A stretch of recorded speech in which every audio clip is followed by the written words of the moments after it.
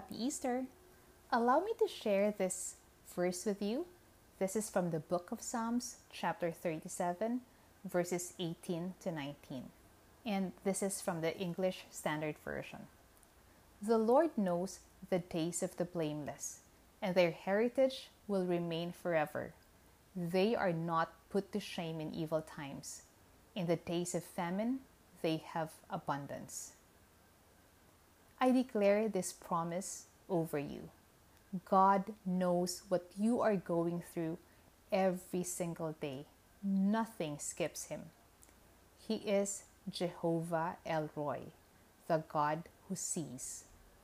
He knows everything because he is with you every single moment. God has given you a glorious inheritance, a destiny that only you can fulfill. No one and nothing can take your inheritance and destiny away from you. In times of disaster, you will not wither. Instead, you will thrive and cause others to flourish. In days of famine, you will not lack anything, but will have an abundance.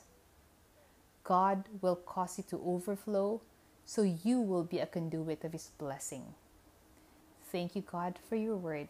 In Jesus' name, amen.